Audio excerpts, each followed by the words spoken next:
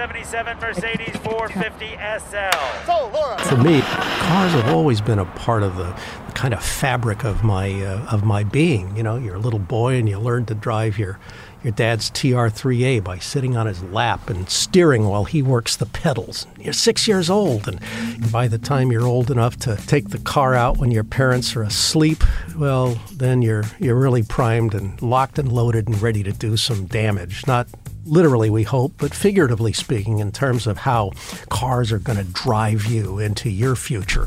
That kind of leads us to the subject of our program. It's called Cars That Matter.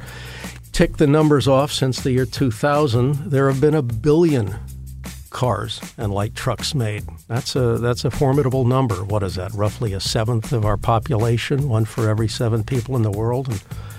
But of those 1 billion cars, I suspect that there are very few that really and truly matter. 14 million, 15 million, 16 million, 17 million, 18 million. That's sort of what we're going to get at the nub of here.